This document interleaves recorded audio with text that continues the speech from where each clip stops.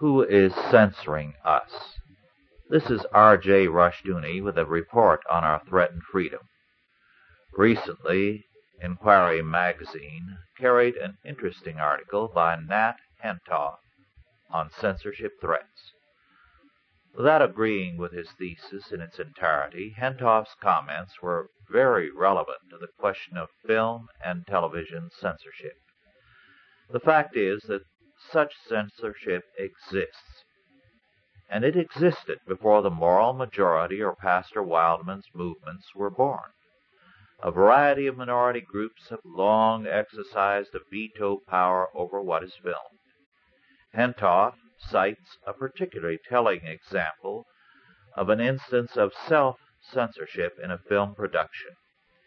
In the final scene of a film, a key line was cut out for fear of offending every lesbian in America.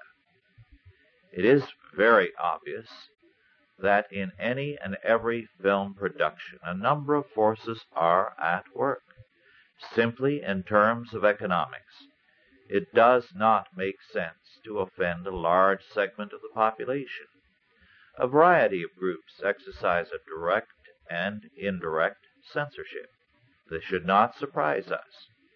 We are all influenced in our speech and action by a particular situation.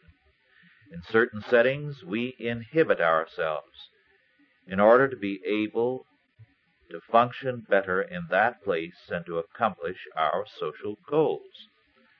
Out of good sense, for example, we censor what we say around our boss and around our children. In so doing, we are not cowardly, but rather responsible. All too much talk about censorship assumes a social vacuum. The courts have made clear that to cry fire in a crowded theater is not an exercise of free speech, but of irresponsibility. Now, this is an extreme example, but it makes the point. Civil censorship is a dangerous thing. Personal and social censorship can be either good or bad, depending on the circumstances. To express our disapproval of film and television fare is itself an expression of free speech, not of censorship, unless we seek legislation. Clearly, much of our television fare is stupid and vulgar, embarrassing to look at. Much of it runs contrary to and is an assault on the moral and religious values of most of us. For most of us, there is little worth watching on television.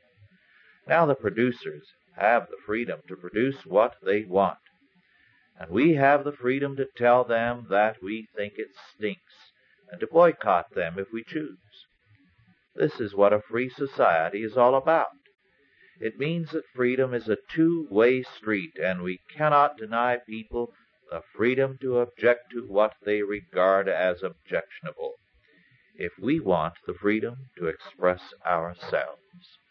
This has been R.J. Rushdoony with a report on our threatened freedom.